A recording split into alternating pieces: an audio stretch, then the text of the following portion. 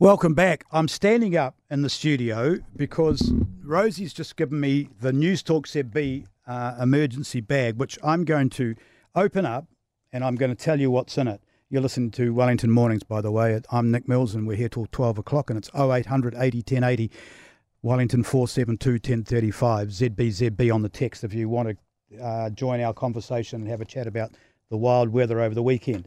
Okay, the first department in this little bag, it's a little carry bag, very well organised, kind of smooth, a shoulder bag. Would you call it? Yeah, so this is a reporter go bag. This is what the reporters here have if there is an earthquake or a civil defence situation and they just have to grab it and go, if they have to get in a helicopter and go off somewhere for a few days. So this is what we've got. Okay, we have got cables for cell phones and computers.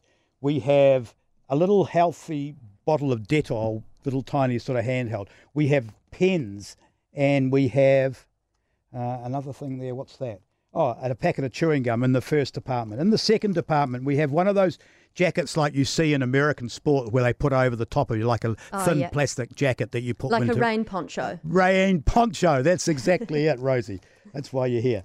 We have a pair of women's knickers, so it's a sex-based one. We have a high-vis jacket, which is pretty cool.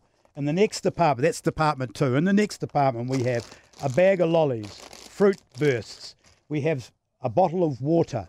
We have toothpaste. We have deodorant, very necessary. We have Nivea high moisture, a moisturiser that's also a sun cream, just in case it's in the summertime. We also have more cables, and we have a notebook, so you can write notes.